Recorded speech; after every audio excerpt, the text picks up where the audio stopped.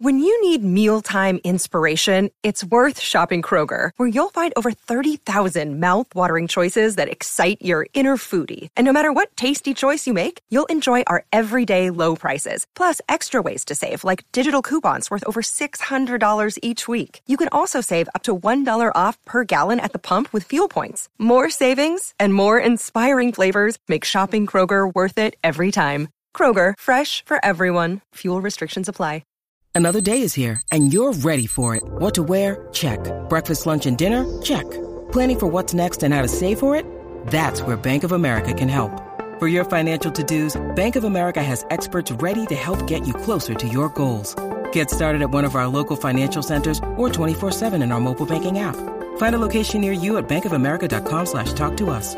What would you like the power to do? Mobile banking requires downloading the app and is only available for select devices. Message and data rates may apply. Bank of America N.A., member FDIC.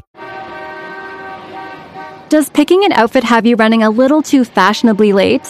We get it. Great taste takes time. That's why Drizzly, the #1 app for alcohol delivery, has your back with the largest selection of beer, wine, and spirits delivered in under 60 minutes. Convenience never goes out of style. So if you need to spend some extra time in the mirror instead of at the store, download the Drizzly app or go to drizzly.com. That's DRIZLY.com today.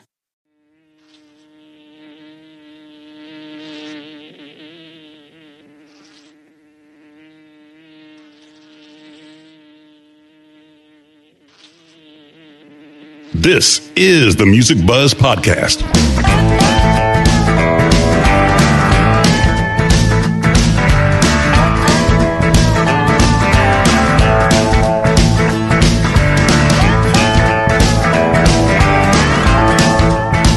The Music Buzz Podcast features candid discussions with and about those behind the scenes in the music business, including industry veterans representing the segments of musician, design, and live. All three Music Buzz Podcast hosts have spent their careers working with the biggest names in entertainment and have been and are still a fly on the wall. Dane Clark as the drummer for John Mellencamp's band for over 20 years and various solo projects. Hugh Syme, a world-renowned graphic artist for the biggest names in music and the corporate world. Andy Wilson, an award-winning marketing and public relations executive with over 20 years of combined multi-level entertainment industry experience in the music and sports business. Now let's buzz. Hello and welcome back to the Music Buzz Podcast. I'm one of your co-hosts, Andy Wilson, along with Dane Clark. Hey, Dane. Hey, Andy. How are you today? I'm good. And also Hugh Syme. How's it going, Hugh? It's going very well. Thank you, Andrew. Awesome.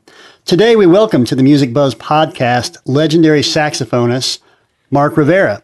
Mark has been a part of Billy Joel's band longer than anybody else and also performed for many years as part of Ringo Starr's All-Star Band and can be heard on such timeless classics other than Billy songs as Peter Gabriel's Sledgehammer and Big Time, Foreigner's Urgent, and obviously so many hits with Billy Joel since he joined the band in 1982. Mark was also on stage with John Lennon at his final public performance. He's an excellent vocalist, can play guitar, bass, flute, percussion, and keyboards as well. Please welcome to the Music Buzz Podcast, Mark Rivera. Thanks for joining us. Thank you. Thank you for having me. Good to be on with everybody. Mark, we're glad to have you, man. So we've already chatted, yourself and I, a few times, and at length the first time we talked about the legendary Moby Grape Band. Moby Grape. We're grape heads. We're grape heads. Grape heads together. So, man, it's good to have you on here. I want to start by yakking a little bit about your Common Bond record that you did in 2014. I gave a deep listen to that yesterday.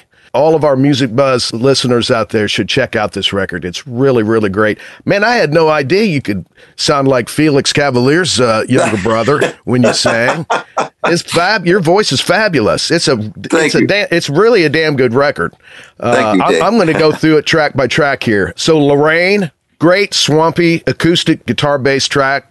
And then, sound like you got Stills and Nash in singing harmonies with you. It's really Well, that's fabulous, man. So you are Crosby, Stills and Nash on your own backgrounds.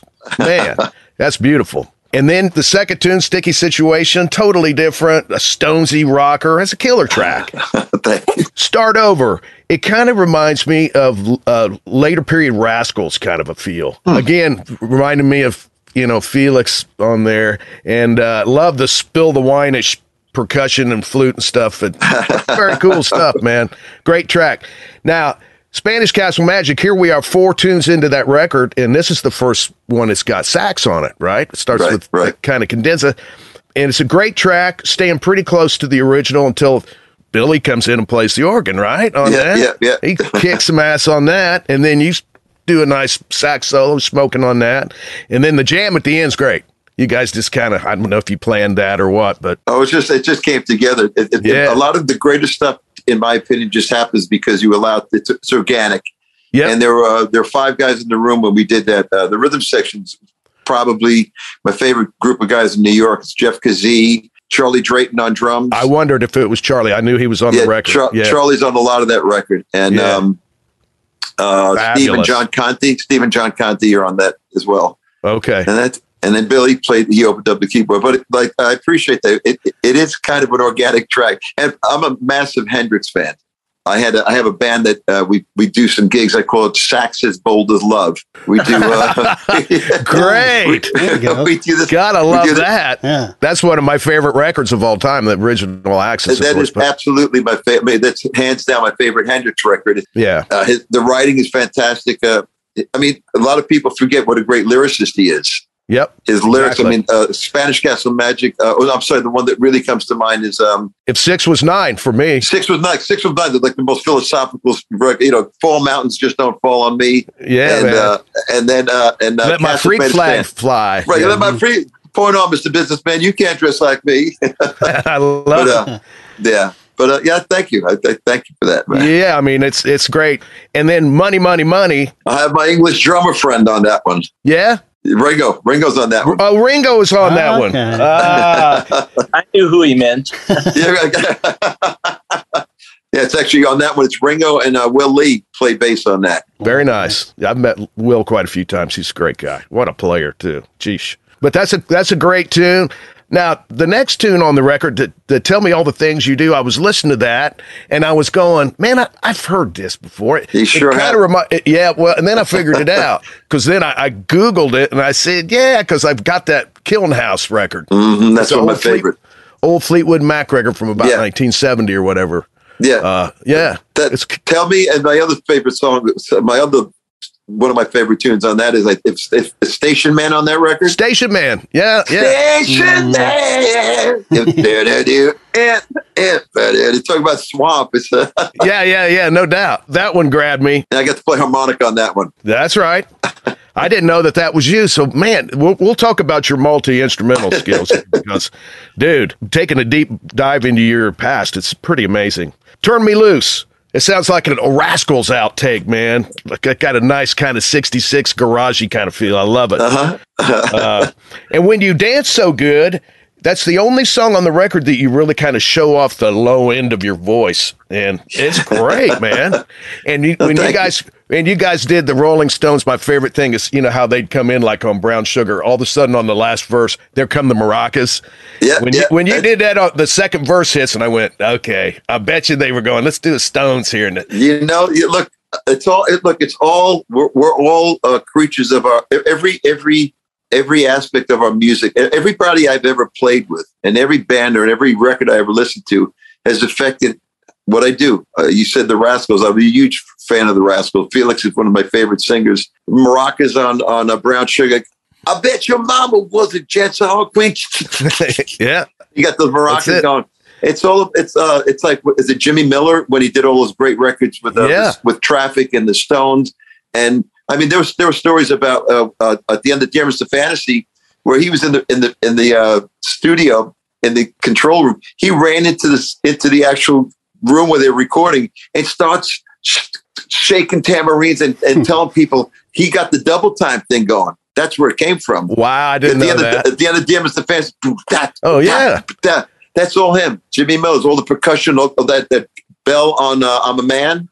Yeah. That's all his thing. Well, and he did Honky Tonk Women. That's him playing cowbell on that. Probably the same cowbell. Yeah, it probably was. So I read somewhere about, and I know it was maybe just a tongue-in-cheek, but about the saxophone that fell off the back of a truck, your first sax. Oh, yeah. Tell us about getting started with that whole thing. Well, my Uncle Vinny was my godfather, my Uncle Vinny, was the what was he, superintendent at the Red Hook Projects, which is a really funky area in Brooklyn, which is now trendy. You can't even get in there. But back in the day, it was a very heavy Black and Hispanic and projects. There were projects.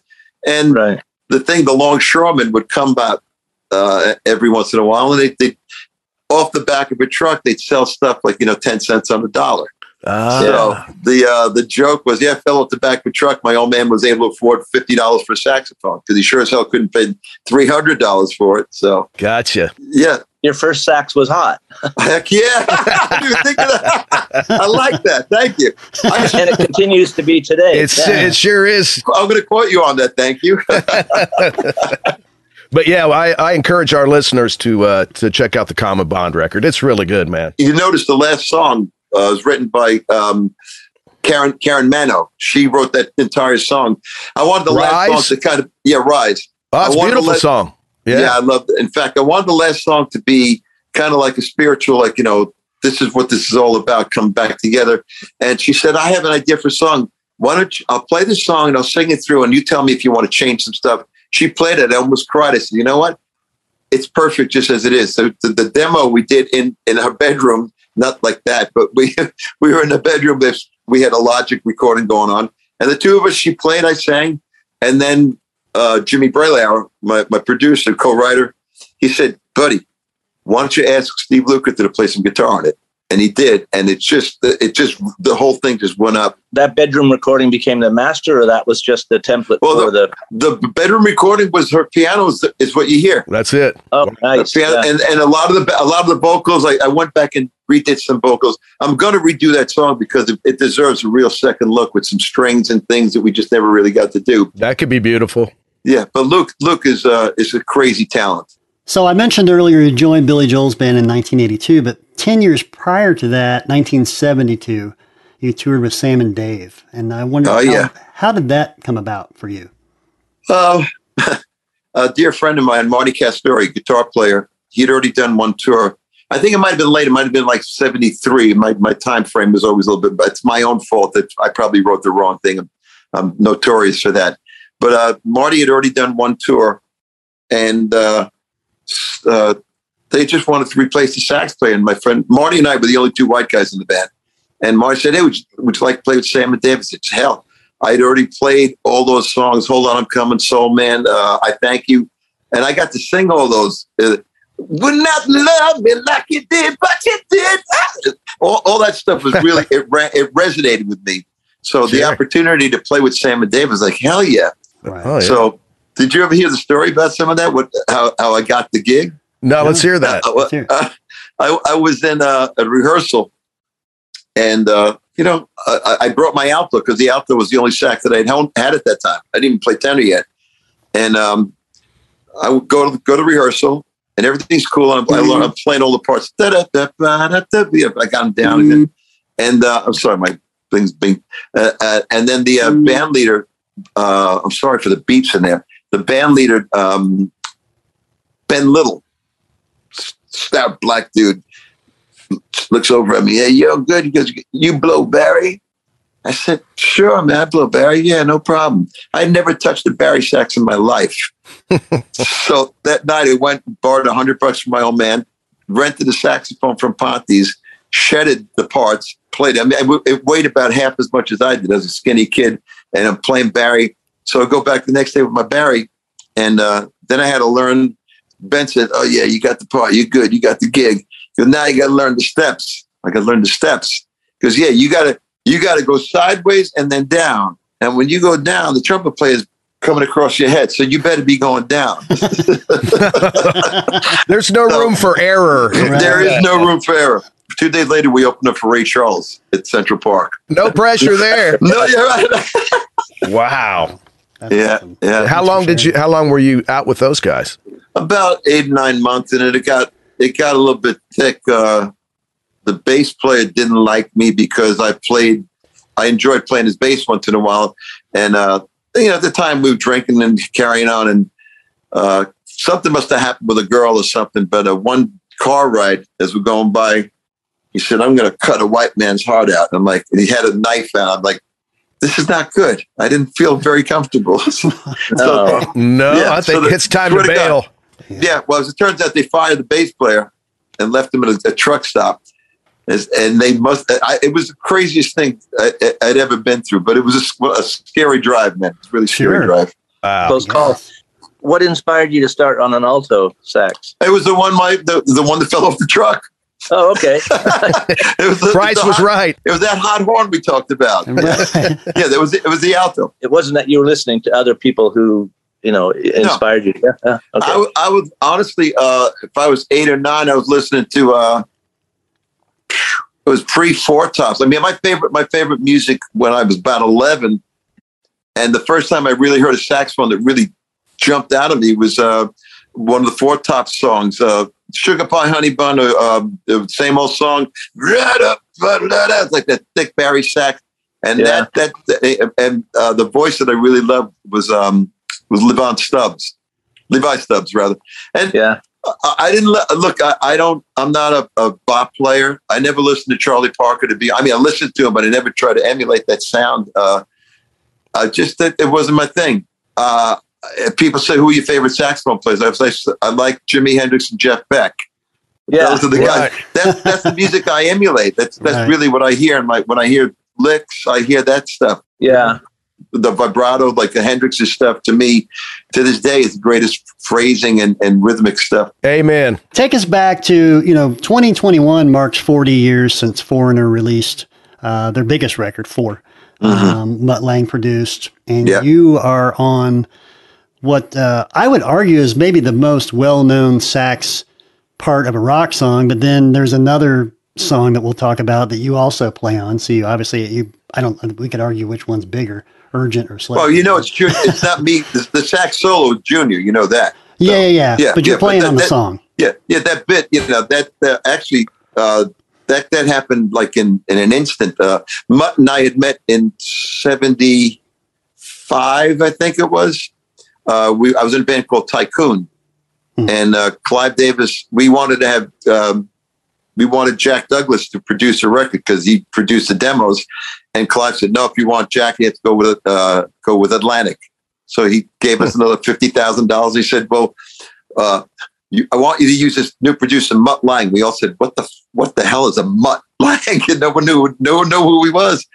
Turns out he and I became very close, and he called me for Foreigner. And then when I got called to do the gig, I was playing a gig at Trax in the city. So I got home from my sixth floor walk up at about 1:00 in the morning. Mutt says, "I'm wondering, Marcus, if you can come down to Electric Lady." I said, "Yeah, man, I'll be there with me tomorrow." He goes, "No, I mean right now." I said, "Oh, I'm kind of shagged." And he said, "Well, I'm cutting Foreigner's new record." I'm like, boom, down, hit it. And I got there, and that bit, that's the first thing I played. Wow. Swear to God, the first thing I played. And Mick and Lou were inside playing foosball and doing other stuff while Mutt, they thought, was just getting sounds. About 4 hours later, after every different gyration of the same song, try this, double track that, try that. And Mutt brings us in, he presses the playback button, and they're like, "That's great. It sounds like a Morse code. It's fabulous." And Mutt said that was the first thing he played when he walked in. Wow. Yeah, man. Awesome. So, don't fight your instincts.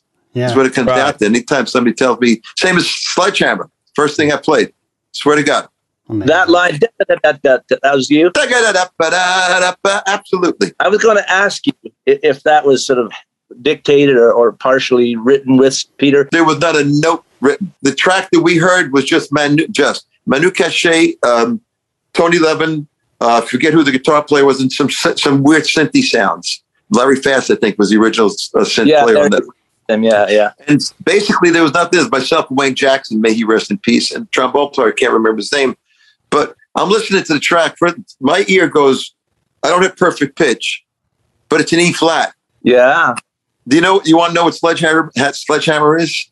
It's Superstition. Okay. It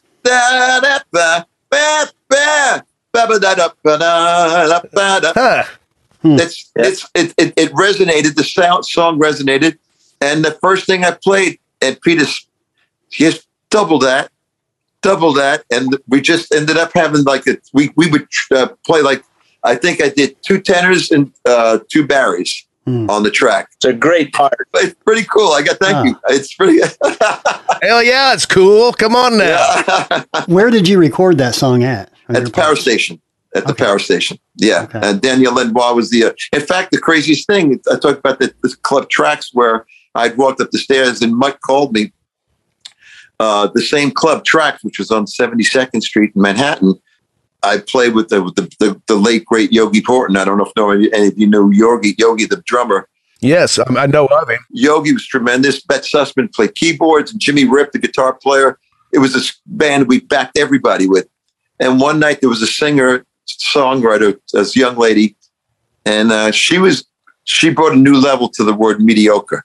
So she wasn't that good. So anyway, her old man was, he's like, hey, I hustle and do some stuff. Turns out I gave him my card, or I gave him my number. They didn't have any cards back then. And fast forward like 4 years later, he calls me up. Says, hey, Mark, I wonder if you came down to the studio. And I'm saying, oh, crap, I hope it's not your old lady. It turns out, he goes, come down to the power station. I'm doing Peter Gabriel's new record. Like, whoa. But that came out of me just doing a gig in a club. And that's, wow. Anytime people tell me about like, how does stuff happen? It happens because you're present. It happens because that gig that might have been like 12 people in the room, 5 of us being in the band, you know what I'm saying? There's nobody in the room, but right. You play, you put it out there, because aside from you never know, the most important thing is that's what you do. People ask Billy, well, are you ever going to retire? And he said, what the hell else would I do? Yeah. What else? What do I do? You know what I mean? Right. Sure. So that call came from Danny then, is that right? No, that call came from Jimmy Phelan, the producer's rep. And he represented Danielle. I see. Okay. And I didn't know Daniel Lenoir at the time. I mean, he was happening, but I didn't have any connection to him. Well, it's not quite 6 degrees of separation, but I used to record in his Grant Avenue studio in Hamilton, Ontario, when he and Bobby owned a studio. And this guy was tiptoeing around the hallway with his 24 track, who ended up being Brian Eno. Wow. So we have that kind of history, but then I've since watched him, head off to U2 territory and Peter's projects. Yeah. Well, it's amazing. I mean, it's just a thread of how things and the connectivity. I mean, we're all the really good ones. And I'm not saying myself as a great player. I'm just saying the people with the real spirit are cut from a certain cloth. Yep. Yeah. I know you spoke with, if I remember right, Andy, you'd spoken to Nils Lofgren, right? Yeah, we spoke to Nils, and we also spoke to Jerry Murata, who played on. Well, those are all the same guys. Jerry's one of my heroes. I mean, these are all the same. They'll tell you the same thing. Jerry will probably tell you how many times he played at Tracks or JP's in the city, and we all came up through that whole scene. But it's the spirit, it's the fabric that I think we're all cut from, and you can't fake that. Now, I have a question for you on the Peter side. So I know you played on Big Time as well, but were you also on Mercy Street? There's something on Mercy Street or In Your Eyes. I can't remember which one it was. Okay. It's the reason I can't remember is because of some weird background, or it's like a backward saxophone they put on there. But yes, there's 3 tracks. Yeah, in fact, what's really funny is that you get some residual checks, and so that's Big Time was in a car commercial at one point, and I got I got paid to play. Okay, thank you. You gotta love that. I can do that. Sure, Cha-ching. I can do that. The craziest stuff just happens, and I've been more and more of a believer in. I don't know if we want to call it God's plan or the universal plan. Just stay the hell out of the way, and let stuff unfold, because so much stuff we get so much wrapped up in how we think it's going to happen. Right. And we don't have a clue. Well, I'll tell you what's most amazing, and one of the most amazing things is, man, your versatility on instruments. So I was reading something about you were being interviewed about being in the band leader for Ringo and all the different things that, like, you were, you played acoustic guitar and sang background on I'm Your Captain. Yeah, I'm your captain. Yeah. And even, that must have been a tingly moment. I mean, my Lord, what a classic. But to me, dude, you figured out Matthew Fisher's organ part on Whiter Shade of Pale and woodshedded that and went up and played it. You know the story about that, right? I've read about it, but I want to hear it from you. Well, Gary Brooker, he's one of my heroes. I love Gary. I love Gary's voice. I love his whole being. He's got a nautical name for everyone. This one's the first mate. He called me the stoker. Stoker means the guy who shovels the coal into the fire to keep the engine going. Okay, so I'll stoker, you're a good one. He goes, and then we got ready because I was the MD, and I was saying, we're going to do this song, we're going to do that song, and I said, today we're going to do Whitest Shade of Pale, and I'm thinking, I know the piano part. Sit down and block the chords because it's pretty easy to block the chords. And he looks over and goes, "Oh no, Stoker, on this one you play the Hammond organ," and I'm like. Actually, we're going to do Conquista. We're going to do Conquistador today, and we're going to get back to you tomorrow. Turns out I brought a Korg back in a Korg keyboard and spent like 4 hours and shedded it for hours. And I used to have the whole set, and it would go great. And I'd spend the whole set thinking, "Oh crap, I got to go and play Whitest Shade of Pale." It's like remember Little Rascals? Learn that poem. Learn that poem. It's like I got to go in there. But every night I was able to pull it together. And every night Gary would say, "How about Mark Rivera on the organ?" I'm like, I mean, they got through that one again. Yeah. But again, we were on a 90-degree angle. He's sitting here singing. I'm hearing his voice in his wedges. And I'm hearing my B3. It was one of the greatest moments. It was no kidding. That was the trip. That was the trip. But that's one of the greatest songs of all time. One of the greatest vocal. I love it. I think it's one of McCartney's favorite songs, too. I wouldn't doubt it. Yeah, that organ line too is, wow. Yeah. I went to school during my teens in England, and there was a chapel in the school, and the music teacher gave me the keys to the pipe organ. So every lunchtime around that time, I went. It wasn't a Hammond. It was like bigger than a Hammond. It was crazy. For me to play Whitest Shade of Pale on that organ was sick. Did you guys ever do Salty Dog when Gary was out? He did it as a solo because. Did he? At the time, everybody, the three guys, Peter Frampton, Jack Bruce, and Gary Brooker would each get a solo tune every other night. Gary Brooker did a couple of times. He did Salty Dog. Well, and then one night his friend happened to be in town, so he did Power Failure. Oh, I love that one. That's a great one. Running out of broken window. And at the end of the tour, he printed out the lyric, and it's all about chaos of touring. Falling out of broken windows, climbing out of broken windows, blah, blah, blah, shattered glass, power failure. And at the bottom of it, he said, "Dear Mark, this is what touring used to be like before I met you. Love, Gary Brooker." And I'm like, wow. That's a pretty special sentiment, right? He was fabulous. One of my favorite people. And that band. That's not a shabby band. Jack Bruce on bass, Frampton. Come on now. My favorite band. I mean, I Feel Free, White Room. It was just insane. What was Jack like as a guy? He was tough. Yeah. He was. I loved him. He was hard on himself. he had his, we all have demons and stuff, but he was tough. He was tough, but he and I got on beautifully because I was raised. My old man used to say, "You can be confident, but you can't be arrogant." If I know something's got to be a certain way, I'm going to tell you. Because my job as the MD, I got to tell you something. I've corrected Ringo. I've corrected Paul McCartney because that's my job. And if I don't do my job, but it's how you approach people. You could say, "Hey, by the way, as long as you said, this is how it goes." Not like. You can't posture and all this crap, but So Paul McCartney, I read about that. Was that were you guys doing Birthday, but it was a surprise for Ringo? Ringo's 17th birthday, yeah. Tell us that story. We had a rehearsal at like 2 PM because Ringo would show up around 4:30, 5 o'clock for the proper sound check on the night of his birthday. So 2 o'clock, we had the Radio City blocked for, it was myself, Paul, Joe Walsh, Rick Derringer, Edgar Winter, and Greg Bissonette. That was the band. So we meet up, and we're going to run over Birthday. He goes, "Oh yeah, I haven't played that one for a while." So yeah, so the first time we went through it, the bass line goes bum bum bum bum do do do bum bum bum bum do do do do do bum bum bum. So the bass line plays straight through.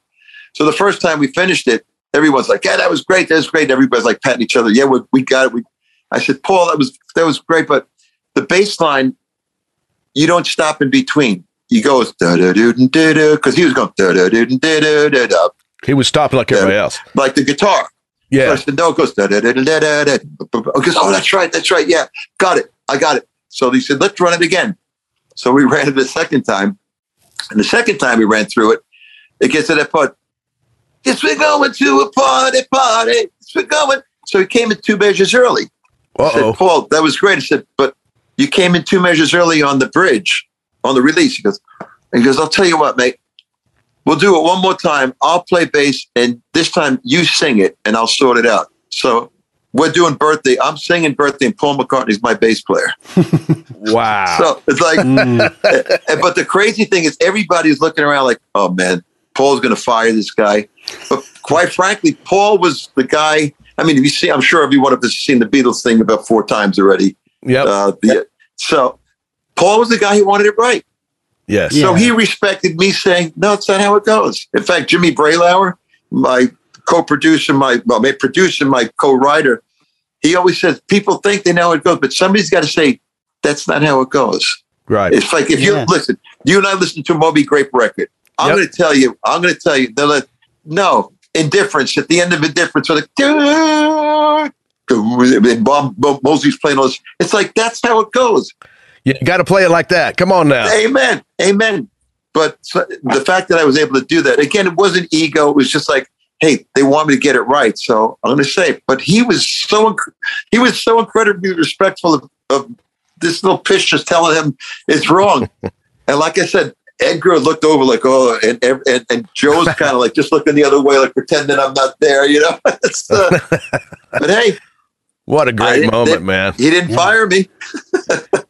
And I bet was Ringo surprised? Over the moon.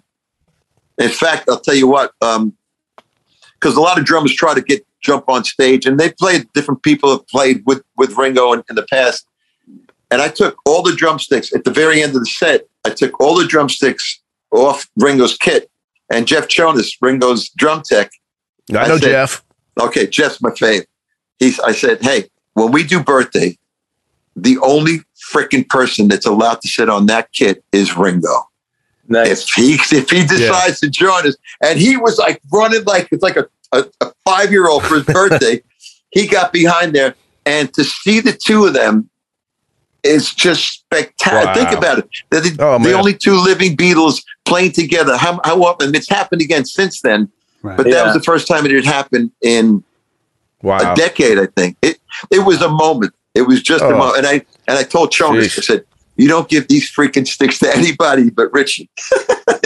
and sure enough, it worked. It was just so great. At Radio City Music Hall. Radio City, yeah. Was it just for that party, or was the hall full of? No, it was a show. It was a Ringo show. Okay. I see. Okay, he just didn't know Paul was going to show up. Correct, but that's why we had to do the rehearsal. We had to do the sound check 2 hours before, because he was coming for the rehearsal, the sound check itself at 5.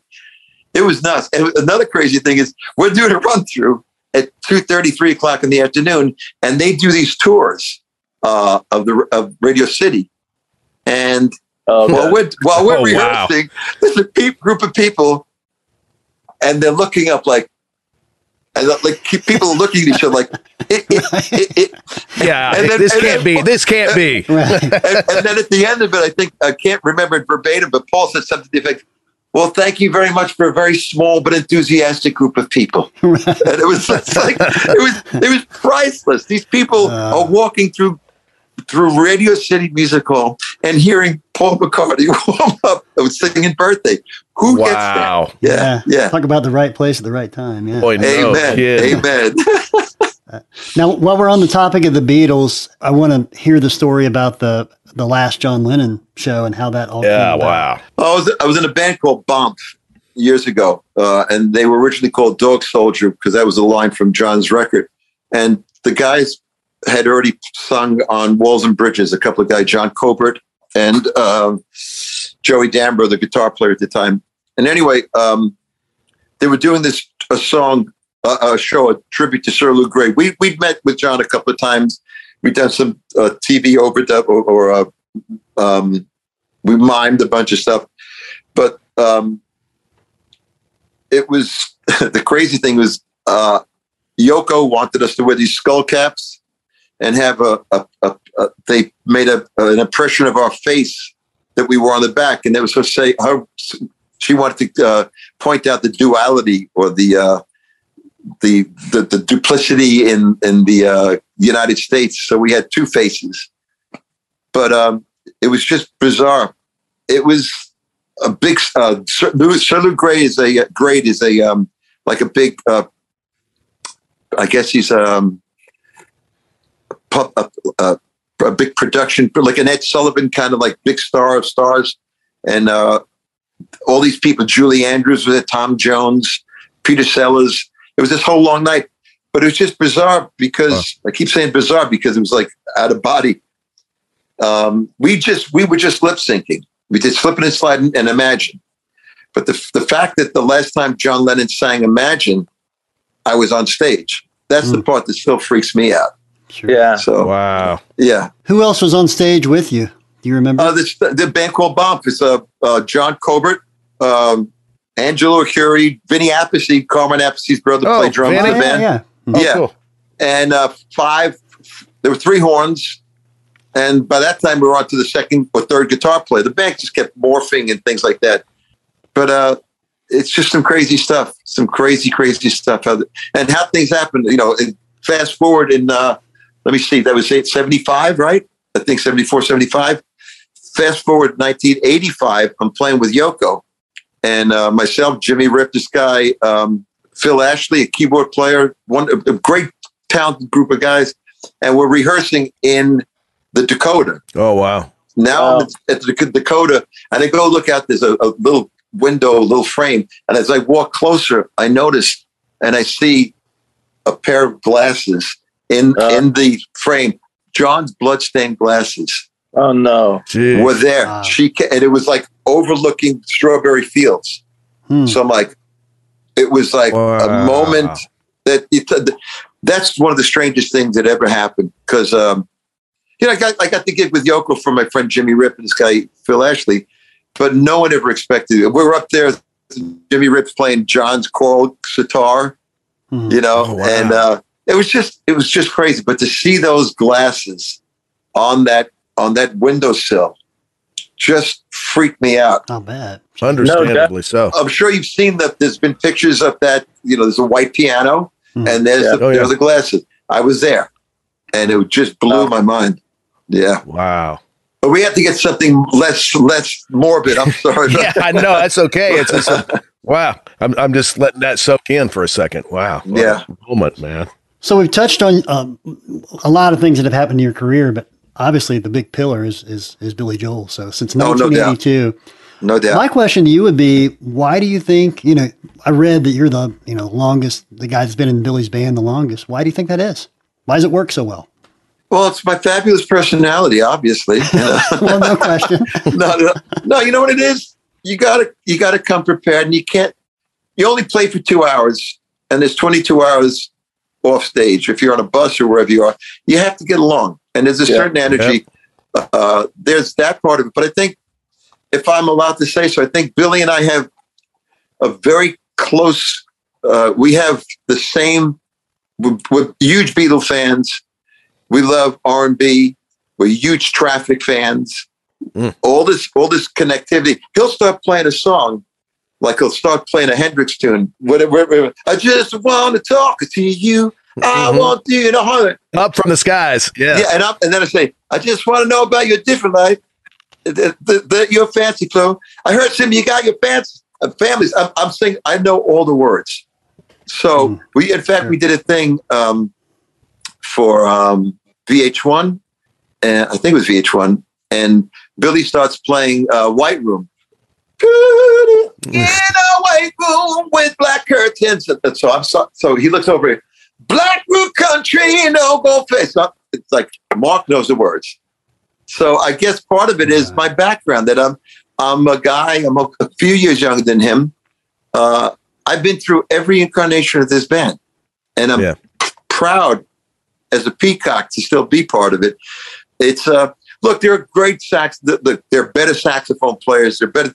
I do a lot of different. I can tell you every band that I've been in, I've sang or sung every different voice, from the highest voice of Longest Time to the lowest part of Longest Time. Any part that had me sung, I could remember all these different things. I guess the short answer is I'm a chameleon. He used to call me the Fred Stanley, who was a Yankee ball player, played every position. I think except pitch. I think he caught one game, but so I mean, what you need me to do, I'll do, and what you don't need me to do, I won't bitch about. Because that's the other thing. People get trippy. Yeah. Oh, that used to be my part. Well, I used to be the golden boy, and then all of a sudden, Crystal came in, and she's got the light shined on her. Yeah. And now this guy, Mike Del Giudice, who's a tremendous talent, killer voice. I mean, the guy is insane. So now he's a feature. But the key is to be a team player. Correct. I look at myself like, look, Billy's a quarterback, okay? Billy's an older quarterback. He needs another second in the pocket. I'm going to throw a block. So if I give him that one more second and he can find somebody downfield, or if I'm I don't need to be a 3-point shooter. I need to feed the ball. Whatever it is, I'm part of a team, and I've been a different part of every different team.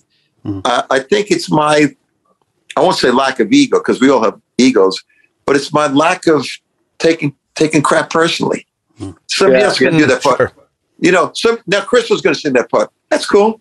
Great. Oh, Crystal's going to put the triangle of Innocent Man. I played that on the right. Oh, she's got no problem.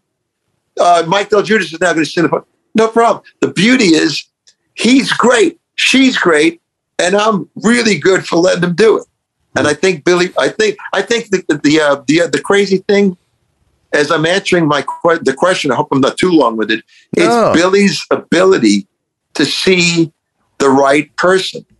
And he knows that I'm not going to trip out and I'm not going to cause a problem. Hey, I got fired for a minute. Nobody knows that. When he fired Liberty, he thought I was out of the band for a while. But how I approached it, I got, by God's grace, I'm back in. It's a matter of, short answer, do the right freaking thing. Yeah. And it'll come back tenfold. And I think Billy's always, the first time I auditioned for Billy, we played 3 songs, and at the end of the solo, Just the Way You Are, he stopped the band. I'm like, oh crap, did I screw it up? He walks up to me, gives me a kiss. He goes, as long as you want to be in my band, you got a part. And that was it. Nice. And he's kept his word, and I guess I kept mine. Yeah. So, I mean, it's 40, it's coming up 40 years. I'm expecting a gold watch. Right? No kidding. Yeah. Let's talk artwork for a minute with Hugh. Hugh's designed so many album covers over the years, and we like to get into artwork. So I'll pass it over to Hugh real quick. Well, there's so many layers to the way we can approach this topic. Obviously, the first one would be to say, how much did album covers speak to you when you were a kid, when you were first buying albums? There's a picture of me as about a 10-and-a-half-year-old kid with trying to have a Beatle haircut, holding a Spanish guitar with the Beatle album cover. That Beatle album cover was the first thing that spoke like nothing else. Meet the Beatles? Meet the Beatles. Yeah. And you turn it over, and I'll tell you what really resonated with me, the boots. I wanted those freaking boots. My old man wouldn't let me buy those boots. But you see the posturing. And you see, if I remember right, George is standing there. He's on his heel a little bit. And they just had this swagger. And then I'd read about them. And then that would go on to when I started to read the Rolling Stones records. And then the Hendrix stuff just blew my mind. So album covers and liner notes are what I think is missing with a lot of young people. They just think you download this and I buy that and I don't buy that, or I just steal this or whatever it is. The artwork was so important. Important. Think about Disraeli Gears, or think about Axis Bold as Love. One of my favorite album covers of all time. Rubber Soul. Beautiful, yeah. Mm-hmm. You know what I mean? It's just it takes you right back. And I could see artwork and it immediately brings, and it holds me back. I want to go back to that place.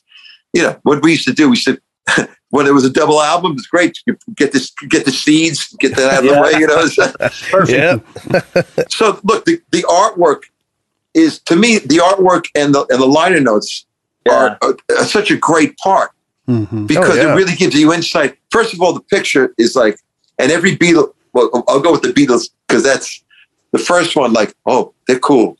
Then the second one is like they're growing their hair a little longer. And then the third one's like the Rubber Soul. It's like you see the progression of this band.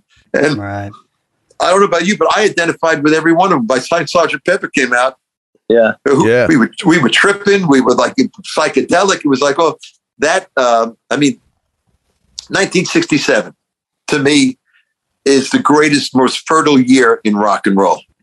Interesting. You know, classic stuff. Can I give you? I'll give you five Please records. do. Yeah. Are You Experienced and Axis Bold as Love. Yep. Moby Grape.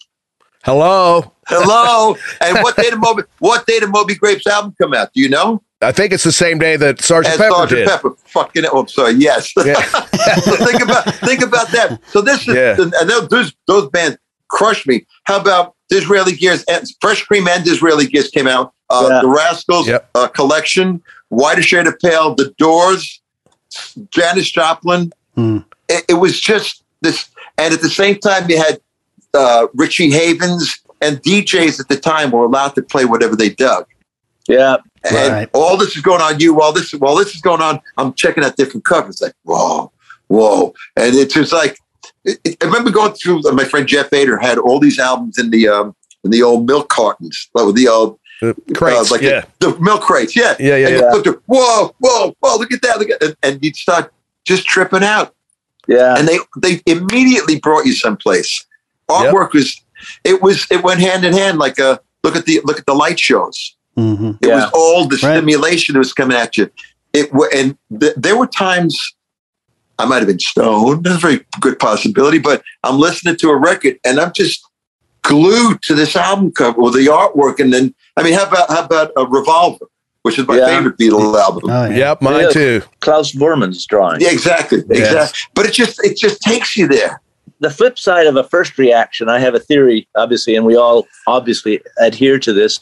Music is memory, and the visual impact of artwork with that music is also part of our memory. So your first reaction is obviously the shelf appeal, the fact that you're responding to the progression of the Beatles, that we can still very fondly, almost romantically recall those covers because they're so brilliant and they're such a part of the fabric of our life too. You know, it takes us right back. Oh man, look, these are things we want.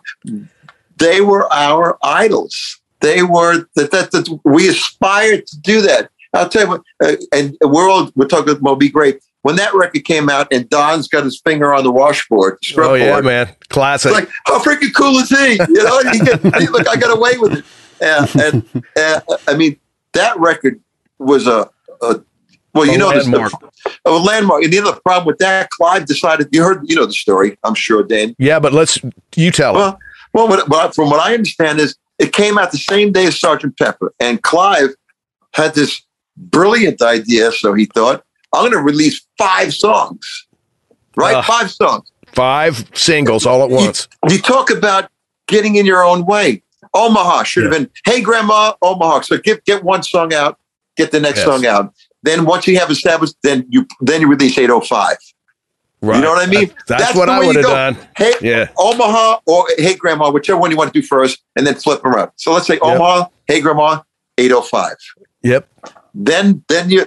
Then you have a career, but they were shot in the foot from day one. Yeah. The DJs didn't know what to do. Well, I got 5 records here. I'm just not going to play any of them. They were confused. You know? They were confused.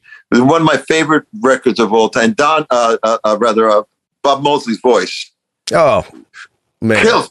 Kills me to this day. White Otis Redding. Yeah. And his bass playing. Oh, yeah. Just you mentioned that. Yeah. Was that? What? Tell me, why does my love come and go? I don't know. Oh, yeah. Bitter Wind off the Wow record. Oh, man. Well, a man without love is no man at all. It's so inside of me. I can't help it. I'm sorry. I went left. No, this is great. Hopefully that record that you've heard, Mark, and that you did the album cover for, hopefully that's going to come out the first of the year. I hope so. It's great stuff, and we need to hear that. And again, people need to stay out of their own way. But to your point about letting it happen and staying out of your own way, you have to you can't plan it. You got to let it happen. Yeah. How do you, what comes to you for inspiration? Like how do you allow that to manifest? It usually comes from a good title. I think words are rich, whether it's a succinct title or a lyric that I have to kind of wade through and harvest the imagery from that. Uh-huh. Words are a good place to start. I don't always have the luxury of going into the studio and hearing the tracks and responding to music. And sometimes, as a selfish art director, I don't kind of care. When Rush comes to me with a title like Moving Pictures, I don't need the music. I knew exactly what to do with that. Interesting, A good title is a great springboard for. And again, I work pretty isolated, and I think that served well the process because it allowed me to deviate from that expected norm. Just because I don't want to adhere to trends. I want to hopefully be free enough to keep the unexpected and the improbable. Well, you want to create. The key is, basically, trending is one thing, but at a certain point in time, I want different ice cream. What's it to do? Right. Without being indulgent. That's the danger. I heard the title again. Rush was a very fertile band for great titles. This Neil, bless his soul. Was an amazing lyricist, an amazing wordsmith. And he came to me with the title Signals, which was kind of intimidating because it was just so broad a topic. And we went to Marconi, Tesla, all these different places. But when I suddenly fell across the idea of a Dalmatian sniffing the base of a red fire hydrant, the band and band got a little bit unsettled by it. Management stormed out of my studio, really upset. No kidding. But it became one of their most famous covers. So you have to trust your instinct sometimes too. Yeah. Instincts are everything. We really appreciate your time today, Mark. It's been a pleasure. And I got to tell you, this is the end of the podcast. And, I want everyone to know that I have a lot of stories, and some of these that I just told, some of them are true.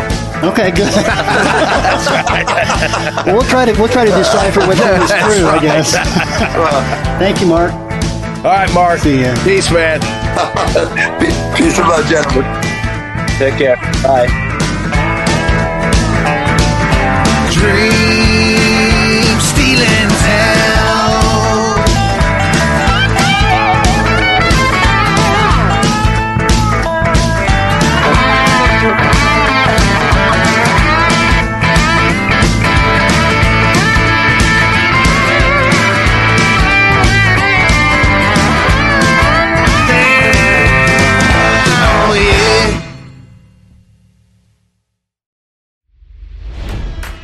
It's NFL draft season, and that means it's time to start thinking about fantasy football. FantasyPoints.com features industry-leading experts and prognosticators using proprietary hand-charted data to help you score more fantasy points. FantasyPoints.com is the place to go for whatever kind of fantasy football you play. Whether you play fantasy football, daily fantasy sports, or do a little bit of everything, Fantasy Points has the meticulously researched content to guide you to victory. And why wait for the fall? Fantasy Points also covers the new spring football league, the UFL. Join the guru, John Hansen, Scott Barrett, Joe Dolan, and other massive names in the fantasy football universe with an exclusive offer. Use code Pantheon for 15% off any Fantasy Points package, including the all-in package, with access to every article, tool, and data nugget that Fantasy Points has to offer. That's FantasyPoints.com and code Pantheon for 15% off at Fantasy Points. FantasyPoints.com, code Pantheon. Score more fantasy points.